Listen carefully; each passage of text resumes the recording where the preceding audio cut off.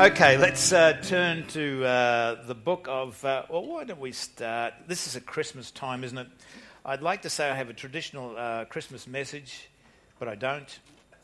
But I do have a message around Jesus and Christmas, and you'll have to bear with me. Turn me to the book of Luke chapter 2 and verse 7. I'm going to read one verse that signifies in one sentence what I want to talk about this morning. It says...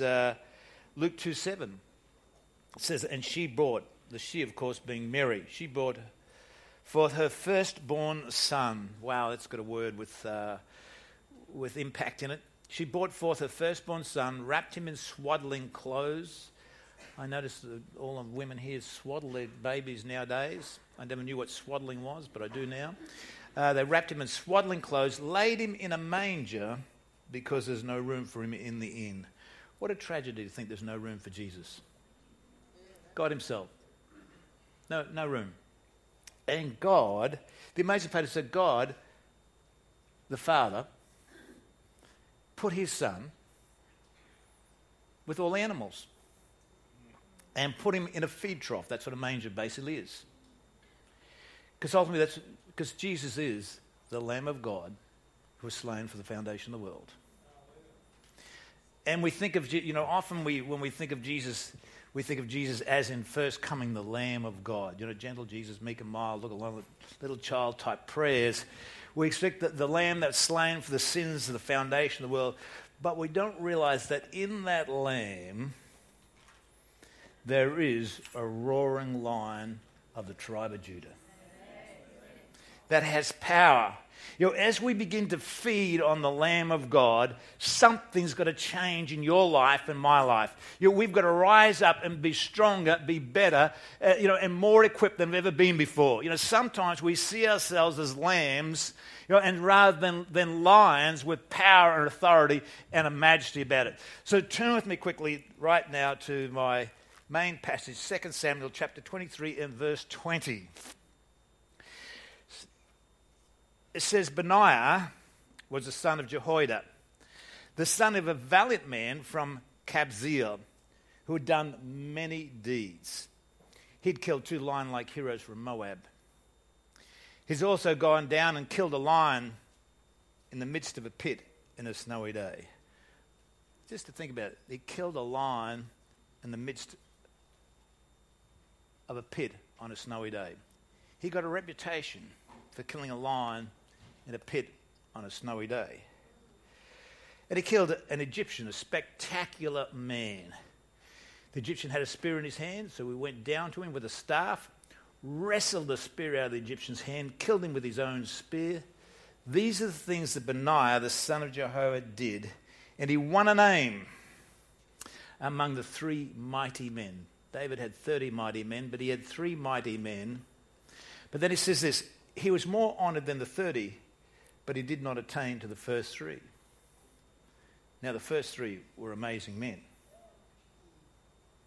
David had 30 amazing men. I pray that God would raise up mighty men and women who would take on lions, take on the enemy, and have victory.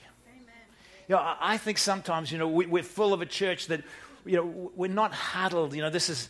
a church is not a fortress where we huddle together and, with walled up walls so the enemy can't get in.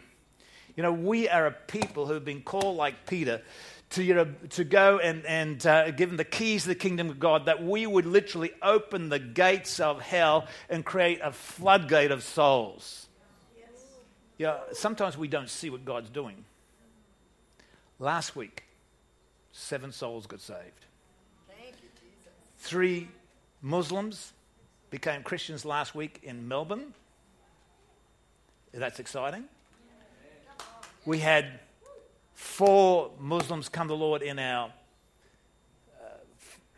Farsi service, our Persian service, and we had 1 non-Muslim come to the Lord in our ordinary service here. See, God's doing something. God's, we're continually seeing, we're having a harvest of Muslims. We're having a harvest of Muslims. It's quite amazing what God's doing. We're part of something. We have no idea what God will ultimately do. But all I know is that he wants to equip us to that. And he says this, Now, you're probably saying, what has this got to do with the Christmas message? And that's a good question that we'll meditate upon as we go through. But, it's interesting that Benaiah became somebody because he fought a lion in a pit on a snowy day. Now, I think if we want to achieve things, we've got to take our lion in a pit on a snowy day. See, I don't think sometimes we think that everything's going to go just well. I was just talking to Carolyn before. Carolyn was saying, wow, now I am cancer-free. That's what she said to the doctor, said she was cancer-free. Isn't that exciting? Isn't that true? 12 months, she can't hear, she hasn't got a hearing aids in. She takes them out when I preach. No.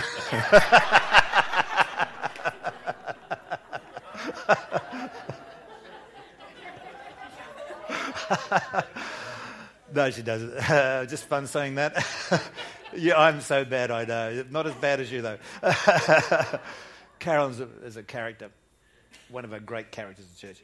But Carolyn was, she went on a trip, and she was in front of her three doctors, because having cancer, and they said, you will not last the 3 months out. You will die on that trip.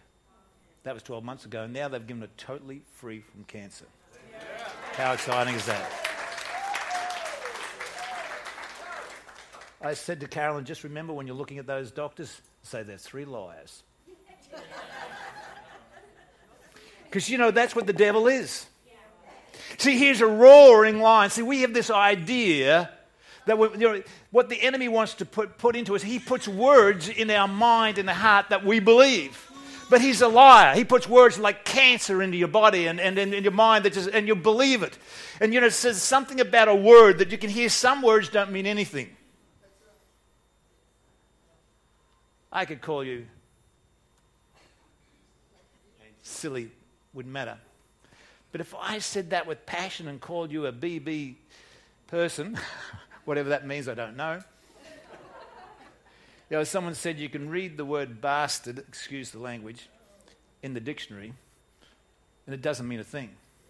But if someone's ever called you that, you probably will never forget it. See, we've got to realize the enemy is speaking to us. It's not just our thoughts. He's speaking to us, and words suddenly have life, because words have spirit and life. It has the wrong spirit. It's a death spirit, but it's got life. And the enemy, every time sickness comes, he speaks a word so that he can lodge it into your brain, lodge it in your mind, that you think about it, dream about it, and you can't get rid of it. But we've got to fight our enemy and destroy him before he destroys us. It's that simple. We fight lions. Now, we live in Australia. We don't really have too many lions here. We have plenty of snakes, but there's a lot of difference between a snake and a lion. I mean, snakes are silent. No, but a snake. I mean, I have a fear of snakes. I'll admit that. When I was a young boy, we used to go out fishing with Peter's father. I don't know whether I was only young. I was this high. Peter was, I don't know what height he would have been, if it was even existed, but he wasn't allowed to come, that's all I remember. But my father would say, when you go out to St. George, be careful, because they've got snakes like we don't have them here. They've got death adders. I'm going, death adder? I really never forgot that word, death adder. He said, no, be careful, he said, because a manure pad might not be a manure pad. If you tread on it, it could be a death adder, and you're dead. And then he said, don't tread upon leaves, because they hide in leaves. Underneath leaves, you can be treading on a death adder. So everywhere I look for death adders and death adders. I've been hunting with Michael, and twice I've seen snakes, and he hasn't seen one of them yet. I am tuned for snakes. You're like, whoa. Wherever I look there, we're down the creek. I said, Michael, look, be careful. I said, there'll be red-bellied black snakes down here. This is where they live. He said I was joking. But he doesn't anymore. Because, just got to be careful. We've got heaps of snakes for stories. So I've never tread on a snake, but my father has. I remember we were out one afternoon, and the sheep had got out, and he was in his pair of shorts and a pair of sandals, The spear grass was probably up to about waist high almost, not quite waist high. And all of a sudden my father did this dance. What he'd done, he'd tread on a brown snake and it wrapped itself around his leg. So he did this, I would say, fervent dance. He did a hop, step, a holler and a jump. He was crying, he was yelling, he was swearing, he was doing everything to get rid of the snake, and it was out. It wasn't the first time he had a snake. I remember once we had, he'd just cleared a paddock which is down by the river. He was very proud because there was no sticks in the paddock. And he was very proud of it. But the only problem that when he was, and we just harvested, and the sheep were in there eating the leftover from the sorghum. And he looked down as he's whistling the sheep and he's pointing to which way the dog should go. And as he was pointing, there was this brown snake wrapped around his leg and it was trying to bite his head as he's pointing. Well, my father did a lot of jumps, hop, steps there to get rid of it, and finally killed it with clods of dirt. We had a snake policy in our house: none should live. It was just as simple as that. There was no preservation. We were animal activists, but not snake activists. The only good snake was the one you didn't see and the dead one, if you'd see it. But anyhow, but lions are different. Listen to what it says, the difference is about lions and snakes. It says, Amos 5 verse 18 says this, chapter 5 verse 18, it says, "For what good is the day of the Lord to you?" Speaking to the Israelites, and it says, "It will be darkness and not light. It'll be though as a man fled from a lion and a bear met him." That's a bad day. Or as though he went to the house, leaned his hand on the wall, and the serpent bit him. You know, lions roar, but snakes kind of, they kind of slither. I don't know whether you've ever seen cobras. I made the mistake once of filming a guy with cobras in India. He had them on the boat, and I'm filming the way there, and I didn't realise that he wanted money for that filming. So he was having a very violent discussion with me about the money. I wasn't worried about the money or his violent discussion. I was worried about the cobras, because the cobras they go stand up like this, and then they've got these like little dots in the back, and they look like eyes. So they kind of go, they turn around and go, and they dance like that. And they kind of mesmerise you. You'll be able to sleep tonight, will you? Yeah, like snakes can be scary. But lions, if you're living in the jungle, which I wouldn't recommend, they roar at night. You hear them all the time. But there's one difference between actually hearing one and seeing one. And when you see, lions have the biggest feet you'll ever see. They're just huge. They are the king of the jungle. Listen to what the Bible says. It says a lot about lions, actually. Just read a couple of things. It says, like the breath of God and anger consumed, the roaring of the lion. Lions roar. The voice of a fierce lion, the teeth of the young lions. So, you see, it's roar. It's a scary thought. My heart rate jumps up when I see a snake. But imagine seeing a lion for the first time, and you're in a pit. Now, there's a difference. A pit is not a pit means there's no way in or way out except down the top. He was in a pit on a snowy day. Now, we don't have much snow in Brisbane. I don't know whether we've ever had any snow in Brisbane. But I lived in Denver. I learned one thing about snow. You walk out to your car and then you find yourself on your backside. It's extremely slippery. You'll be driving around your car and all of a sudden it decides to just take a dance off the side of the road and you find yourself in a snowdrift or something like that. I think Derek had three 360 degrees just driving down to the snowfields one day. Sully wasn't much better. I won't talk about Lindsay myself. But see, if you're going to fight a lion, I'd like to be in running shoes and a running block. Good footing. But see, the difference is that the good news is that the lion also has got a slippery field.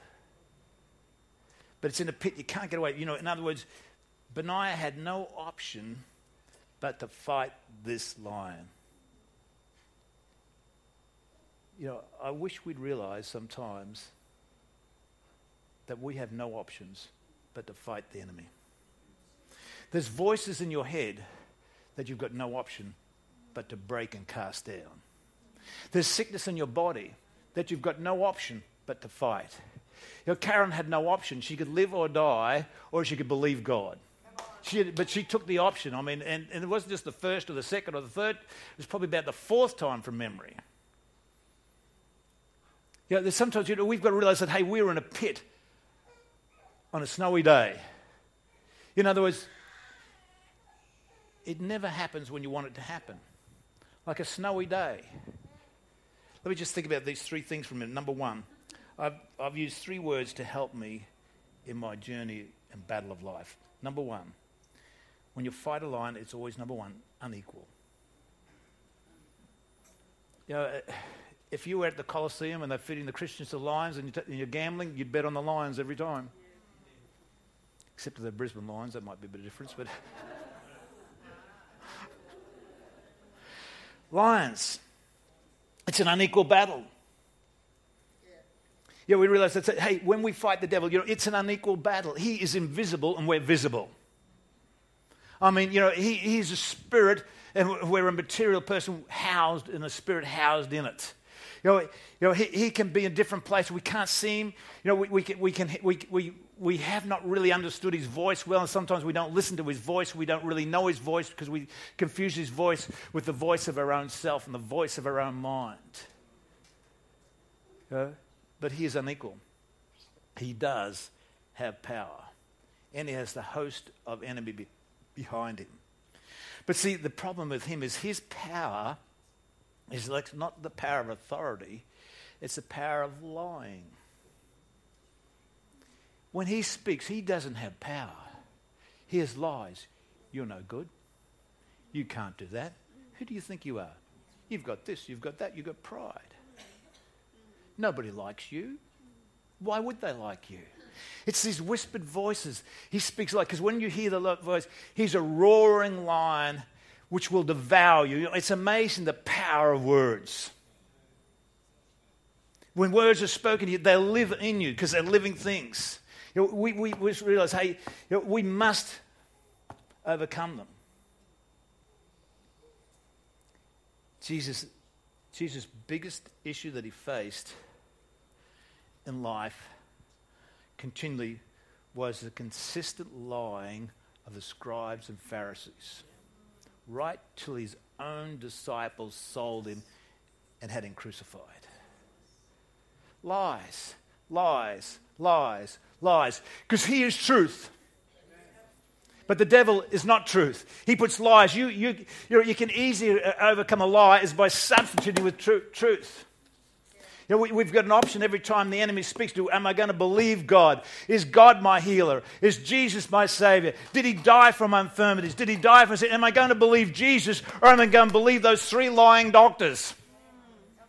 I'm not against doctors, because we wouldn't be here without their help. If they're destroying sickness, I'm for them. Because they can't be against us if they're for us, can they?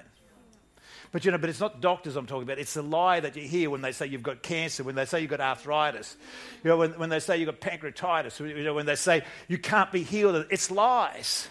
Because we have a healer within us. We have the King of Kings that resides in us. We have the power of the Spirit. We have the name of Jesus. We have the blood of Christ for us today. See, that's what Christmas is all about, that a Savior of the world has come. And he might look like a baby, but inside him is the Lion of the tribe of Judah who's about to be released into this world. And we've got to believe it, And he's coming back, not as a lamb. If you hear the trumpet call, don't look for a lamb, because it won't be a slain lamb. It'll be a Lion of the tribe of Judah with a roar and power, authority and majesty, and his teeth. It'll be the scariest sight you've ever seen. Everybody falls down as dead in front of Jesus' feet when they see him in the kingdom of heaven. John, the beloved disciple who lay in his lap at the Last Supper, when he saw him on the Isle of Patmos, he was so scared that he just fell down in the reverence and respect to his God, to his Saviour, and to his friend. Well, the battle is unequal. But really it is totally unequal because we have the Lion of the tribe of Judah. That's a real issue. Second thing is about the battle. It was in a pit. It's unavoidable. I wish I could say to you that you'll have great times. I wish I could say to every visitor here that Networks Church will be just the place of bliss and luxury for you. That you'll prosper like nothing else. That every person will love you. Every person will speak good of you. You'll be so inspired that you'll wonder why you didn't run here sooner. That you'll never get sick. But you know what the truth is? There's a devil. And there's something about that, you've got to learn to fight. I can't guarantee you won't have somebody that will offend you. But I can tell you what the antidote of offense is. Pray for those who despitefully use you. Forgive those who try to... And say, I can't be greater than master. But I'll tell you one thing. It'll take you from being a lamb to a lion. Why do Australians and New Zealanders have the highest suicide in the world? Why isn't Indians who live in rougher conditions are starving to death and trying to scrape out a living and have an unfair caste system? Why isn't Indonesians who are living on dumps, eating garbage? See, there's something about those people that they've learnt to fight. They've learnt to take hardship. They've learnt to be tough. And sometimes you need a bit. You need opposition. You cannot become strong by not lifting weight. You can't become strong, spiritually strong, without lifting some weight. We've got to have some muscle around our bone. We've got to have some, strength in ourselves. We've got to have some guts in ourselves. We've got to have some fight. And we need the pit, and we need it, and we need to be there. So we can't. So it's unavoidable. So the guy says, "I want you to grow, son." The kids who've got everything never have learned. If they've been given money, they don't appreciate it. It's not till you lose money. If you've been bankrupt, you'll appreciate the value of a dollar. If you've been rich and suddenly lost it all, you'll appreciate a dollar. If you've done it 3 times, you won't do it the 4th time. But I don't know a person who has money that didn't go through hard times because he's learnt the value of money. But we haven't learnt the value of our prayers. We haven't learnt the value of the name of Jesus. If we don't have a fight, if we don't have something to break through for, if you don't believe God, God is a person who works in us with power. Unless the Lord builds the church, we labor in vain. I'm not the builder of this church. God is. My job is to get his strength up. And when I see everything, it's not easy. If you watch, I've seen more people lose in the church planning battle than gain. It's all because they come in there believing the promises and believing the word of God, but have never, ever really fought for them in their life. Never had the strength of it, and never had to sit up and fast for 40 days. Never, ever been desperate enough to give up a meal. Never been desperate enough to spend an all night in prayer. But you show me somebody who's having victory, and I'll show you a person who prays. I'll show you a person who can stand up all night and pray. I'll show you a person who can fast. He's got some guts. He's got some things. He can handle it because he's been in a pit. And he says the only way out is God. He's my Savior. He's my builder. He's everything for me. Without him, I can do nothing. So you learn that in the pit. See, Australians, we have too much luxury. We think we're hardly done by. But we're blessed. If you're living on welfare and got a pension here, you might be saying how hard up you are, but I want to say you don't know what hard up is then. Let me take you to South America. Let me take you to India, Indonesia, some of the islands, and you'll realize how rich you are. It's just other people happen to be richer. But see, we've got to learn to fight. But you know what? I don't really like welfare much. Got to be honest with you. I remember Clark found out some of the pastors in our movement were on the dole, getting paid for pastoring. He heard about it and he made them stop taking it because he knew one thing, that a church is built by faith. And if you take money, you'll never have faith. But if you're hungry enough, you'll pray more. You know what? There's been weeks and days and months and years that we've believed God for every cent we had. But it built something that I believe. You know, I have no doubt that God builds a church. I'm prepared to plant a church anywhere that God tells me to do it. I don't need any backing. I don't need any help. I don't need any encouragement. All I need is God, because he's the builder. It might be slow, it might be fast, who knows? That's his business, not mine. If I was more talented, it'd probably be faster, but it doesn't really matter. It depends on what he builds. I've seen better people, more talented, come out and not make it because they thought it was their skill, their preaching, their ability, their education, their on and on we can go, their personality. But it's all about being strengthened by him. Our pits are places of blessing. Teach us to fight. God told Joshua, he said, I'm not going to take the enemy from your land. He said, I'll leave them there so you can learn the value of war. We've got to learn the value of war, because we do have a lion that's seeking to devour. The last thought is simply this, that for the lion of pit, and I've already mentioned on a snowy day, it's untimely. I'm sure some of you are saying, Peter, why on earth did you start a campaign at Christmas? When we've got kids are going to university, I've got presents to buy, blah, blah, blah, blah, blah, blah. You know, have you been there? I've been there. It doesn't make any difference. It's always untimely. God likes to pick the times that are tough, so you rely on him. Lindsay and I made a decision to give to the building campaign. Since then, our hot water system went in the blink. I thought, well, that was bad enough when I paid the bill. Then our pool, which I didn't want in the first place, our pool, the filter went bung, cost us the thousands again. And then if that wasn't bad enough, my whole pool sprung a leak from top to bottom. Had to be renovated, the whole thing. I mean, it's just, but you know what it is? It's a lion on a pit on a snowy day. I mean, that's my snowy day. I'm just being honest with you. Once upon a time, my snowy days weren't the blizzard like it's now in. They were just snowy days.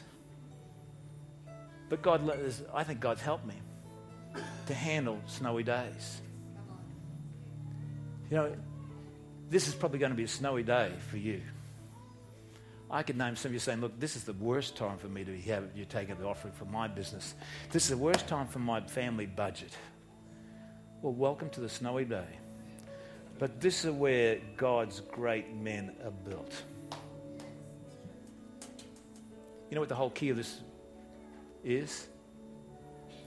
The word Benaiah, who killed the lion in the pit in the snowy day.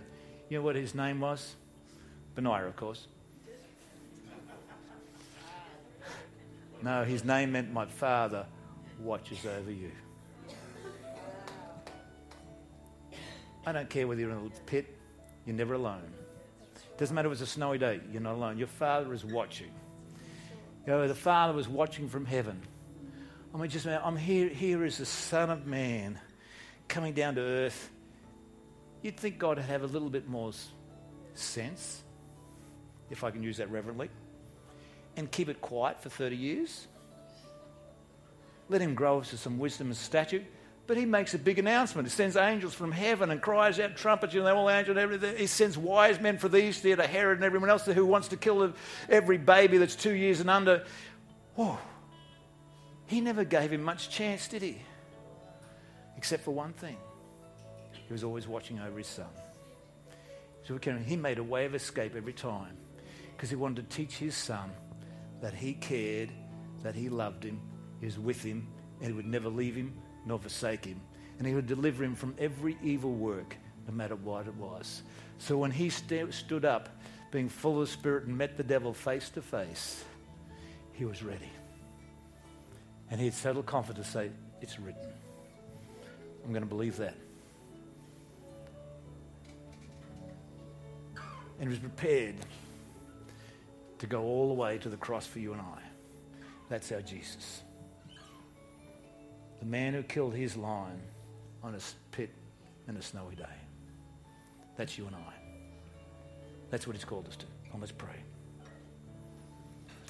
Heavenly Father, we thank you that you care about us. We thank you for sent your Savior into the world that our sins would be forgiven, that we'd be cleansed from sin and the power of sin. We thank you, Lord, you died and your blood was shed that by stripes we'd be healed. We thank you, Lord, you sent us to deliver us from every evil work and every evil voice that is speak and torment to us. We thank you, Lord, you're the one who makes a way where there is no way. You're the comforter, the teacher. We just thank you, Lord, that you are our Benaiah, the one who watches over us. We love you and we appreciate you. And we thank you that as we celebrate this Christmas, we're going to celebrate it with new desires, new attitudes, and renewed faith in you. That you put your Son for a purpose, that as he grows, so we would grow. As he would have victory over the devil, so we'd have victory over the devil. As he would have a future, so we would have a future. We believe for that today in Jesus' name.